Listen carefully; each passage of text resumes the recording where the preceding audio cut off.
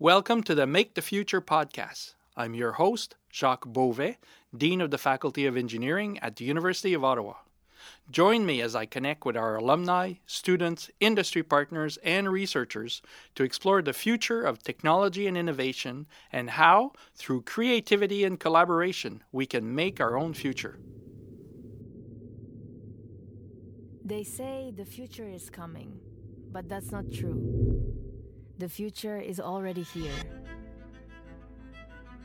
And it's relentless. It's not going to wait for you to catch up.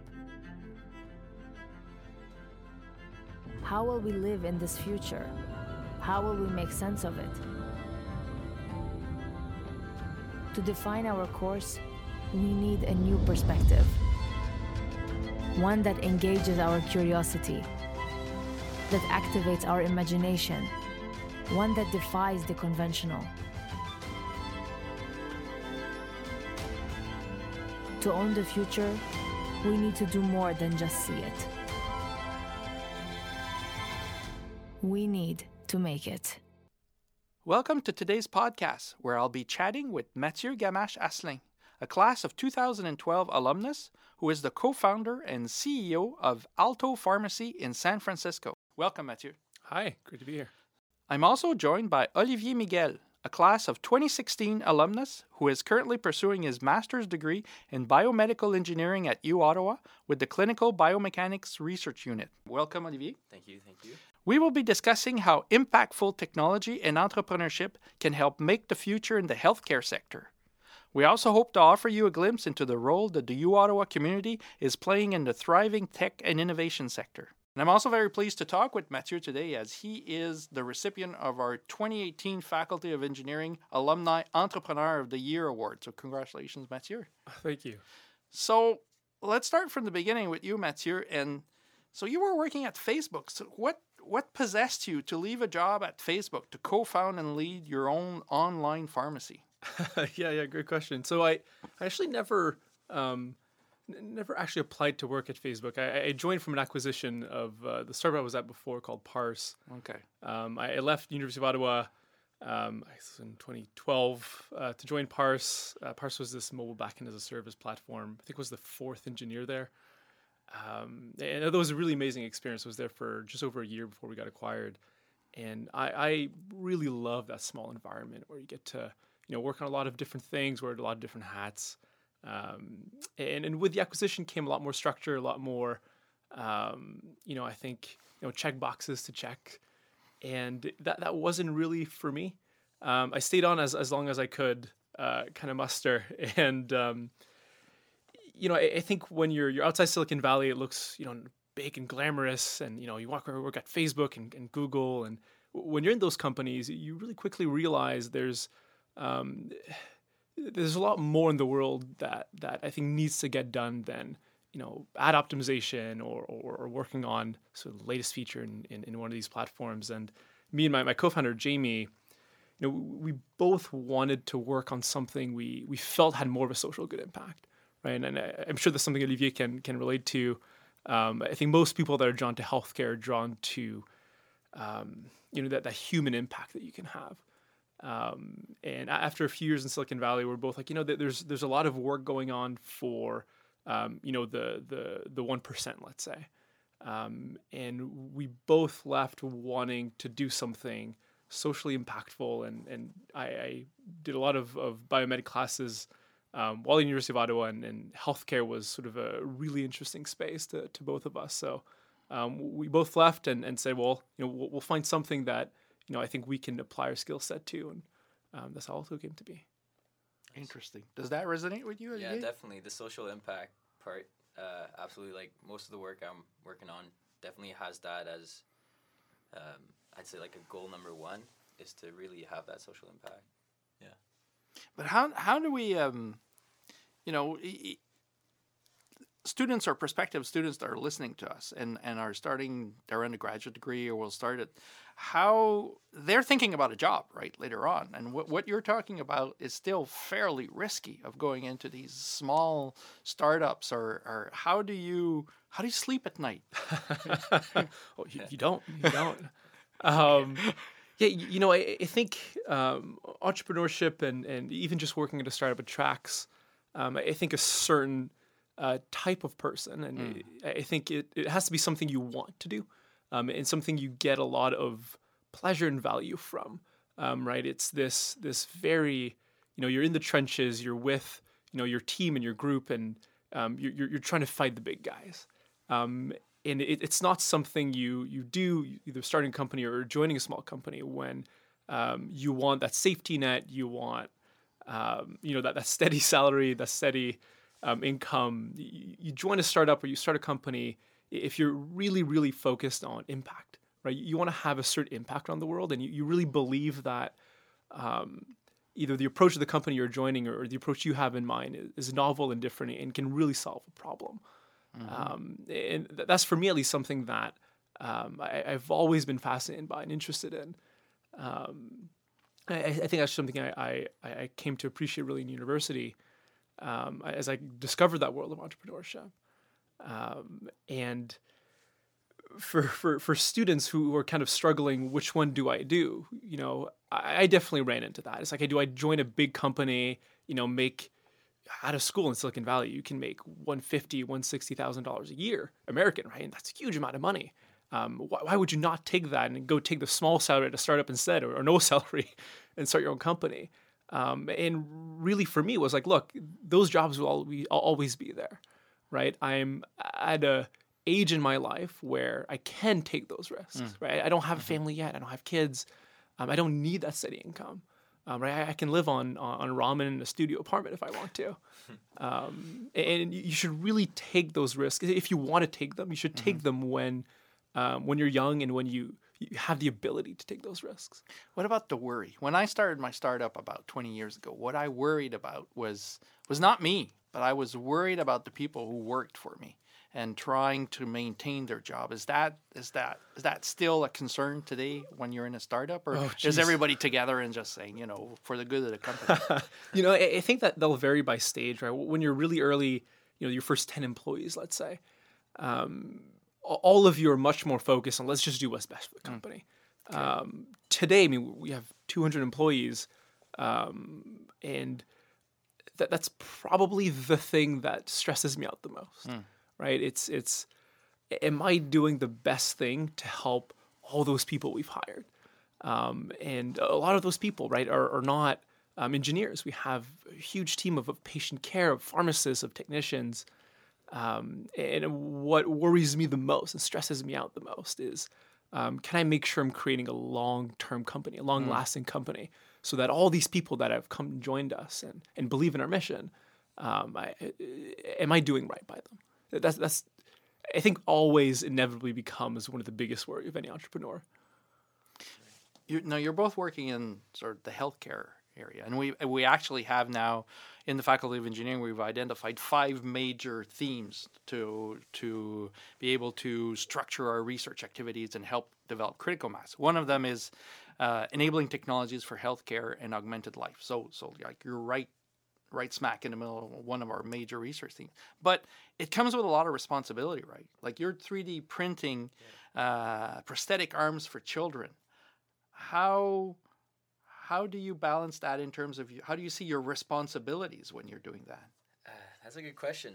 Responsibility-wise, I would say my biggest worry in terms of responsibility that comes when I'm working on a project like that is, am I giving something to this child that will fit and that will work? Because the way it's working right now is we have a contact in the country that comes in and grabs a hen when it's ready and comes back out, or leaves Canada and goes back to the country and provides it to the kid. So the fitting and all the customization of that prosthetic hen is quite difficult to do remotely. So you don't actually meet the children? We didn't meet them yet. Oh, no. God, okay.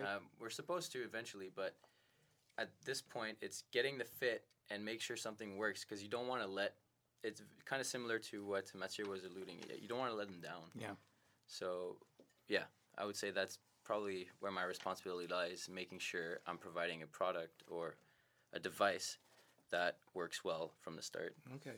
Now, it's less clear to me how what you have to worry about, Mathieu, because how about telling us a little bit of what's an IoT-enabled pill bottle and how that works? Yeah. Well, so I mean, also as a whole, it is really a pharmacy, right? Just like your, Walgreens, CVS in the U.S., Shoppers Drug Mart here, and we'll deal with the range of medications from whether it's your birth control pills or it's your cancer treatment, which I don't know the price in Canada, but in the U.S. those are $40,000-$50,000 a month. And what we've tried to do is come up with a much more sort of specialized solution for the sort of variety of patients that you'll run into, right? Not building this sort of really cool mobile app where you could have cool animations and stuff. We really tried to start with how do we meet patients, whether you're in the U.S. on Medicaid, so low-income and disabled patients, you're on Medicare, so the more senior population, or you're a mid-20s millennial and you love using your smartphone. Regardless of your demographic, right? We want to create a solution that works for you.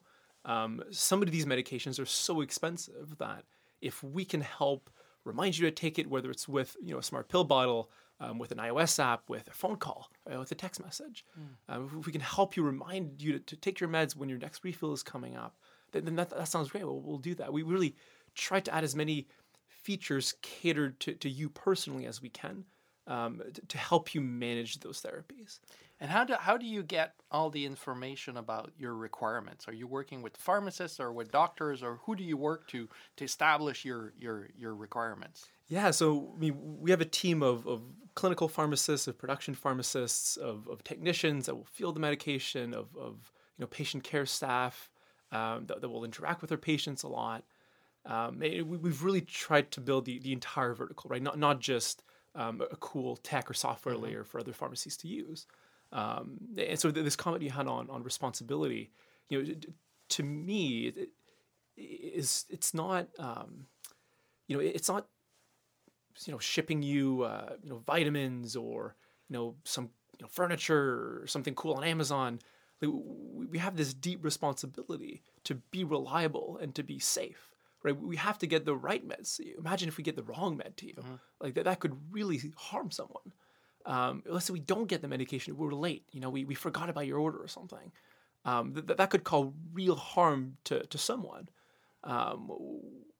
And it's been really difficult, I think, for us as a startup to manage both the need to grow, right, and to grow quickly and to scale quickly. So all investors want, right? They want the next Uber, and yet also balancing that with the need for safety and reliability, which always says, "Hey, slow down, right? Make sure you walk before you run." And that's always a difficult balance to strike. And I think we've really tried to side on the side of caution and reliability over, grow at all cost. And if problems happen, that's okay, right? It's unfortunately not a ship now, debug later type of approach. Exactly. You don't get to do that in healthcare, right? I'm sure you can sort of speak to that as well. Like you can't just print something, hope for the best. It doesn't fit, well, too bad. No, yeah. If it doesn't fit, like it crushes hearts, or in this case, for you, it could probably kill someone if you're not careful. So who do you surround yourself with? Are they people who think exactly like you, or are they people who challenge you on a daily basis to make sure that the company moves forward? Yeah, I really view my role more as helping us all face in the same direction. Okay. There's a great quote. I forget who said this, but it's a CEO's job is to align all the vectors, right? All your people are vectors, where the direction is their goals and the length of the vector is their impact. And you can easily do nothing with thousands of people if they're just facing opposite directions. But if you align them all, that's where you can maximize your impact as a company. And I really view that as my goal. And we've been able to hire an amazing team of, more senior pharmacists from some of the incumbents, and also, young, scrappy pharmacists that just really want to work hard and change how things are done. And I think you always need that balance, right? Because you never want to stray too far either direction. So what's the connection between what you're doing today and when you were a student here at the University of Ottawa? How do you see, how did it shape you, or did it give you skills you're still using? How do you see the connection? Yeah, I don't think a university's job is really to teach me a bunch of knowledge, because you'll always fail at that, right? There's no way I can take any 3, 4, 5 year courses and learn everything I need to do. I really view a university's job as teaching me how to learn. And I'm sure you're a master's Absolutely. now, and Yeah. you've experienced that many times. But my first year in university, I was so used to, like, you go to class, right? You listen to the teacher, they tell you what to know, and then you go and do the tests. And I remember this amazing discovery of books. Like, oh, I can just read the book, and I can learn everything I need to. And in fact, most of the time I need to, otherwise I'm going to fail. That's it. Yeah.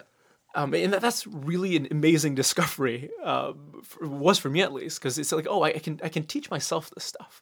And that is probably the most important skill to learn in university. It's learning to learn.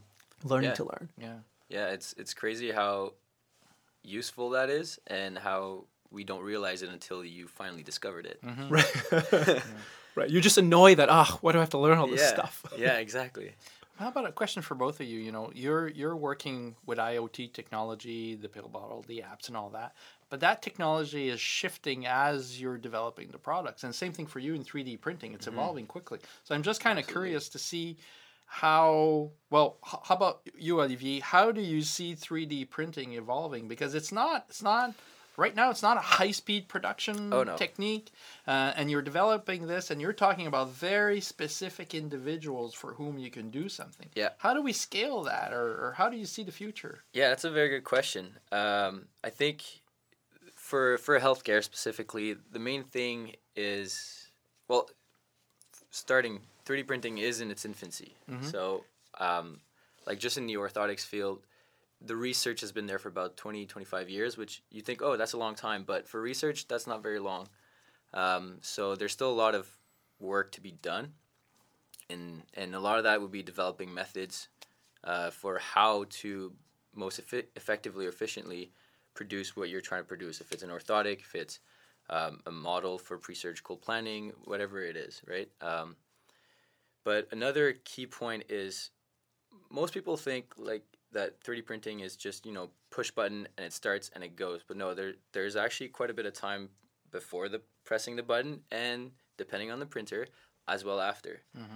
There's prepping the designs, prepping the model, that can take time. And then there's the assembly or cleanup, if you wish, which it can be quite labor intensive. But that last part is starting to fade away now with the newer printers coming out with dissolving materials, or at least water-soluble dissolving material. And the pre-printing, which is all prepping of designs, is it's all on the computer. So that has a lot of potential to be transformed if you automate a lot of it. And I think that's where technologies like machine learning and AI are really going to help push 3D printing to that really fast production. I'm interested about, you say, in the prepping, and there's a really interesting novel by William Gibson, where in his series of 3 novels, there are basically 3D printers in every 7-Eleven, in every town, in every block, every street corner. Do you see a future where, like, you've got your 3D printer in the basement? Do you see everybody having their 3D printer at home, or is the prep work actually a challenge, and you need to be an engineer to do that? Right. You need to be a hobbyist. Okay. Maybe not an engineer, but being an engineer really helps, however, because it definitely gives you a set of skills that puts you at an advantage. Where it stands right now, definitely not for everyone. But if the advances, like I mentioned, where a lot of the prep could be automated through AI, and then a lot of the post-processing, post-printing prep as well is automated through just better materials, I think, you could have something like a printer, a 2D printer right now everybody has in their house. They just press a button, it prints the page, and it's done. In this case, you would download your file, if you wish, of what you want to print at home, send it to the printer, print it, and it's done. But you wouldn't want everybody to start printing health I don't know what to call them, but Yeah. health support or health technology or stuff like that, that gets a little bit more complicated, It right? definitely gets a lot more complicated when you're talking about health, especially when it's health at home. But I don't think it's too far-fetched that it would happen. It's just there needs a lot of work in, I guess, security and safety and curating the files, I guess. It would be more on the digital side of Okay. prior to printing. Okay. And also maybe some checks within the printer, making sure that the right material is being used, things like that. But there's a lot of intelligence missing in those printers. Let's Okay. put it that way. It's still in the human. So Yeah, the intelligence is still run by the human right now. So. So how do you keep up, Mathieu? I mean, there's a lot of talk about IoT. There's a lot of talk about all that and the apps and the software is changing all the time. How do you guys keep up? Do you have like a plan over a few years to try and upgrade? And because there are, and are there issues like Olivier was mentioning that actually your users are not all techies, right? They're not all geeks and nerds. So how do you deal with that? Yeah, to me, the goal shouldn't be technology for technology's sake, right? The goal is something beyond that. It's some impact you're trying to have. And you should always ask the question, how can technology help me achieve that goal? But not, what technology should I be using? I think that's a common trap that incumbents tend to fall into a lot, right? It's, well, we want to be modern, therefore we should do X. And it's usually the wrong approach. If you, sort of take this physics first principles approach, right? You're like, all right, well, I want to do X. I can do X more effectively by using certain technologies. Let me try that, right? If, we say, well, let's say all of our patient base is over 70 and we did a quick survey. None of them are interested in any kind of IoT complicated tech stuff.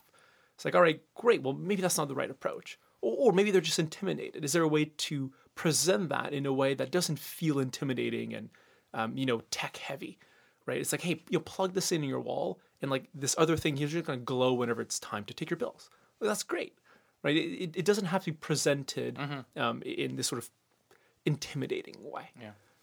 Needs to be helping, not technology for its own sake. Exactly, exactly. And I think healthcare presents this interesting sort of vertical to deal with where that sort of tech for tech's sake is rarely going to work because of the broad user base you're targeting, right? Inevitably, you'll be looking at essentially everyone, right? Everyone is a consumer of healthcare. And what we've tried to do is really, really stay focused on that end impact that we can have and less so on the how, and really derive the how from the impact we want to have.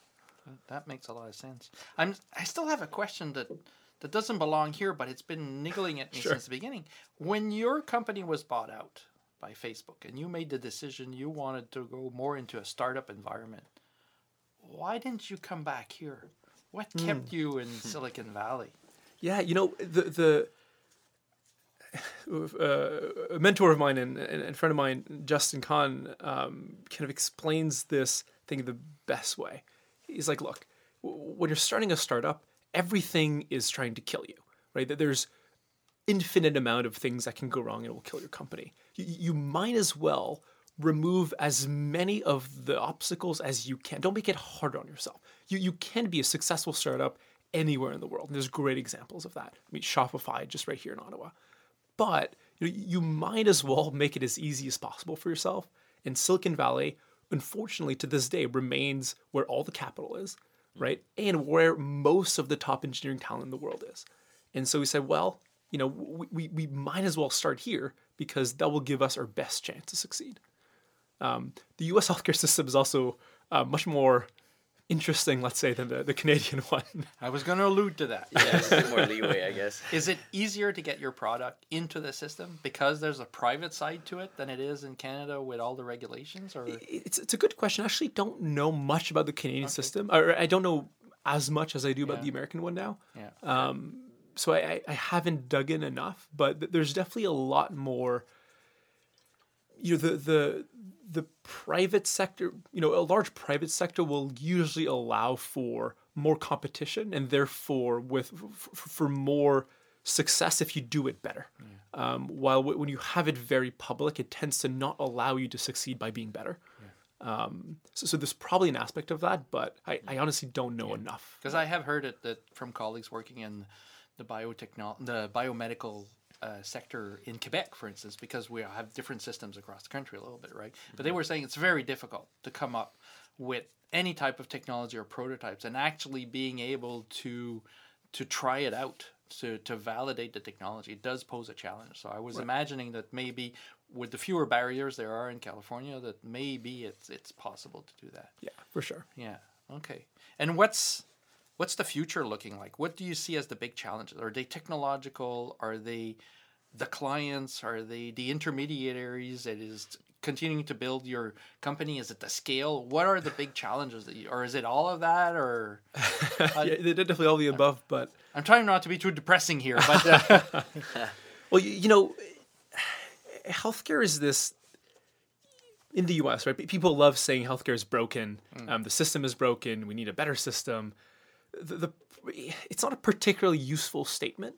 It's like, sure, things could be better, but the system itself is the wrong solution. But each part of the system isn't necessarily bad, right? And that's really the distinction that most new entrants to the healthcare ecosystem in the U.S. Miss, right? They're like, oh my God, we should do this differently. Let's blow up the whole thing and build our own version. But it's like, yeah, you're not going to recreate a $4 trillion industry tomorrow, right? And it's actually quite difficult to be better than any piece in the system currently. They're turns out very, very good at what they do. They've kind of squeezed out all the efficiencies they could, maybe without a lot of tech, but they're very good at what they do. And so you really need to get to scale really fast so you can, in one way, not get bogged down just in customer acquisition, or have the bad margins that a small company is sort of realistically has. And you really need to lean on what technology can provide to overcome the places that you'll sort of necessarily be worse, right? Because you haven't done this for 100 years like the incumbents. And I think that means a lot of sort of chunks of healthcare are just not accessible today to new entrants, or they cost an insane amount of money. Right? You've seen this in the insurance space in the US. You have these companies with basically no traction getting $300, $400, $500 million because you just needed to get started. It is unfortunate reality. I think pharmacy is an kind of unique part of it that's mostly been ignored, where the model is basically what it was 40 years ago, right? It's still retail based, and you go in and you buy something at a store, and it's the only way to get your meds. And yet, the internet and e-commerce has shown there's a different model possible. The real question we were asking ourselves early on was, it's obvious, right? Just like do e-commerce for pharmacy, right? Wouldn't that be better? We're clearly not the only people who have thought of that.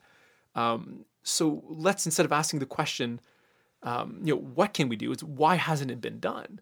What have people missed? We actually started by partnering and then later buying an old neighborhood pharmacy in San Francisco. This old mom and pop shop. Okay, nice. 56-year-old pharmacy. And we just sat in there and we said, all right, well, let's just learn how this works. Nice. We talked to the pharmacist. We were looking at the operation. I was trying to be part of that pharmacy. I'll take phone calls. Yeah. We quickly realized that the reason no one had done anything wasn't because they hadn't thought of it. It's actually not a store, right? A pharmacy is uniquely complicated because a store, you have a customer goes to a store and you buy something, right? A pharmacy, you have like this one party over here, the doctor ordering something for you. You have this other party over here, the insurance buying it for you, and then you have the pharmacy there trying to coordinate all these people and get them on the same page. And then you as a patient are frustrated when it's not going your way. And the pharmacy is like, well, I don't know what to do. Sorry. Like, it's not my fault. These other people just, they won't reply to me. They're the ones saying it's $200 for you. I don't know what you want me to do. Right? They don't have the tools to help. And so, honestly, they don't have the economics or the time to take ownership of that coordination. And so what we said was like, all right, well, what if we take accountability for that coordination? We find some efficiencies elsewhere to make up the difference, to pay for that coordination, and we build tools that enable our team to do that fairly well. make those tools better and better. Nice. And that's probably the one insight that's allowed us to not get stuck in like, oh, well, we're smaller scale, worse cost of goods, therefore we can't compete. We're kind of able to sidestep that. But you're describing a very engineering type of approach to the problem. Yeah, absolutely. I think I think that mindset, and again, I kind of go back to what we talked about earlier on sort of learning to learn is the most important skill, right? It's problem solving. It's not saying this is what people do, therefore that's what we should do. It's saying, why do people do that? And should we do it or not? Right? I definitely didn't go into starting a company thinking like, oh, I want a giant team, running a complex operation with, regulated, expensive inventory on the shelves. Right, we have millions of dollars of inventory. Like it wasn't, and we've mostly built internal software running our pharmacy in the background instead of like cool, fun apps. I'm a designer at heart. I love designing beautiful things, and front-facing things. Not all this complexity, and definitely have no skill set in that. We did all that because as we thought through the problem, that's where reality led us. Which is actually a fairly different approach than any of our competitors that are in the startup space or any of the incumbents that have kind of done what they wanted to do instead of what the data told them to do. And I think that's probably the most important thing you need to do if you want to start a company, right? Remove that arrogance of like, well, this is I'm coming in with these assumptions. It's question all those and be humble toward the space. So Olivier, you're finishing your master's very, very soon. Yes. What do you do afterwards? And in particular, with this discussion with Mathieu, what are you thinking now? Yeah. Well, so I have I have a full-time job at the hospital that's waiting for me, so there's that. But I'm also working on the prosthetic hand project. I'm sure you know Media. So I'm working on it with her. So that's definitely a project I'll be putting some time into on the part-time, kind of those night hours.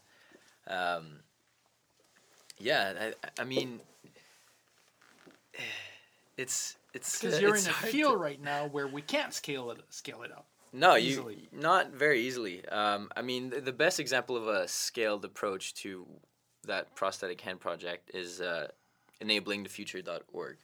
They've scaled it up to volunteers, but it's more of it's on the non-for-profit route is what it is. So that's actually something we're looking into, finally getting an incorporated name and starting applying for funding for that project is what we're looking to do. And we're not narrowing it either, as well, we're not just narrowing it to prosthetic hands. We're trying to approach any service really that a 3D printing or expertise and just kind of the maker approach as well. So that's kind of future directions. It's not super clear yet. So the vision isn't perfectly clear, but what's clear is that we want to make an impact socially. There is a great need for people to learn how to use this tech, and to enable people around the world, not just the privileged who have access to it. So thank you very much to you, both of you, to Mathieu and to Olivier, for taking the time to having this conversation this morning. You're certainly moving into and already in areas that are extremely exciting in the healthcare sector. So I think we'll be hearing a lot from both of you in the future. So thanks again for joining the conversation. Of course. Thank you. It's a pleasure. That was our podcast for today. Thanks again to Mathieu and Olivier for joining me. I very much enjoyed how we discussed different ways that we can use technology to make an impact and the importance to never stop learning. If you would like to know more about Mathieu and Olivier, I invite you to consult their bios on our webpage, engineering.uottawa.ca/podcasts. Next episode, I'll connect with Andre Richard, a class of 2011 alumnus, who is now the Chief Technology Officer and co-founder at Micrometrics, and Mélodie Habouche, a computer science co-op student who is currently working at Klipfolio. we will be discussing startups in the Ottawa region, creativity, and the different ways they make the future. Before we finish, I'd like to thank you, the listeners, for joining us for today's discussion. If you have comments or questions, please email us at genie.engineering@uottawa.ca. That's GENIE.engineering@uottawa.ca. Or visit us at our faculty webpage, engineering.uottawa.ca. I also want to thank everyone who contributed to the writing, production, and editing of this podcast, including Francis Bertrand Lafrenière, Valérie Sanson, and Carl Borns. Salut à vous tous. See you next time. To own the future, we need to do more than just see it. We need to make it.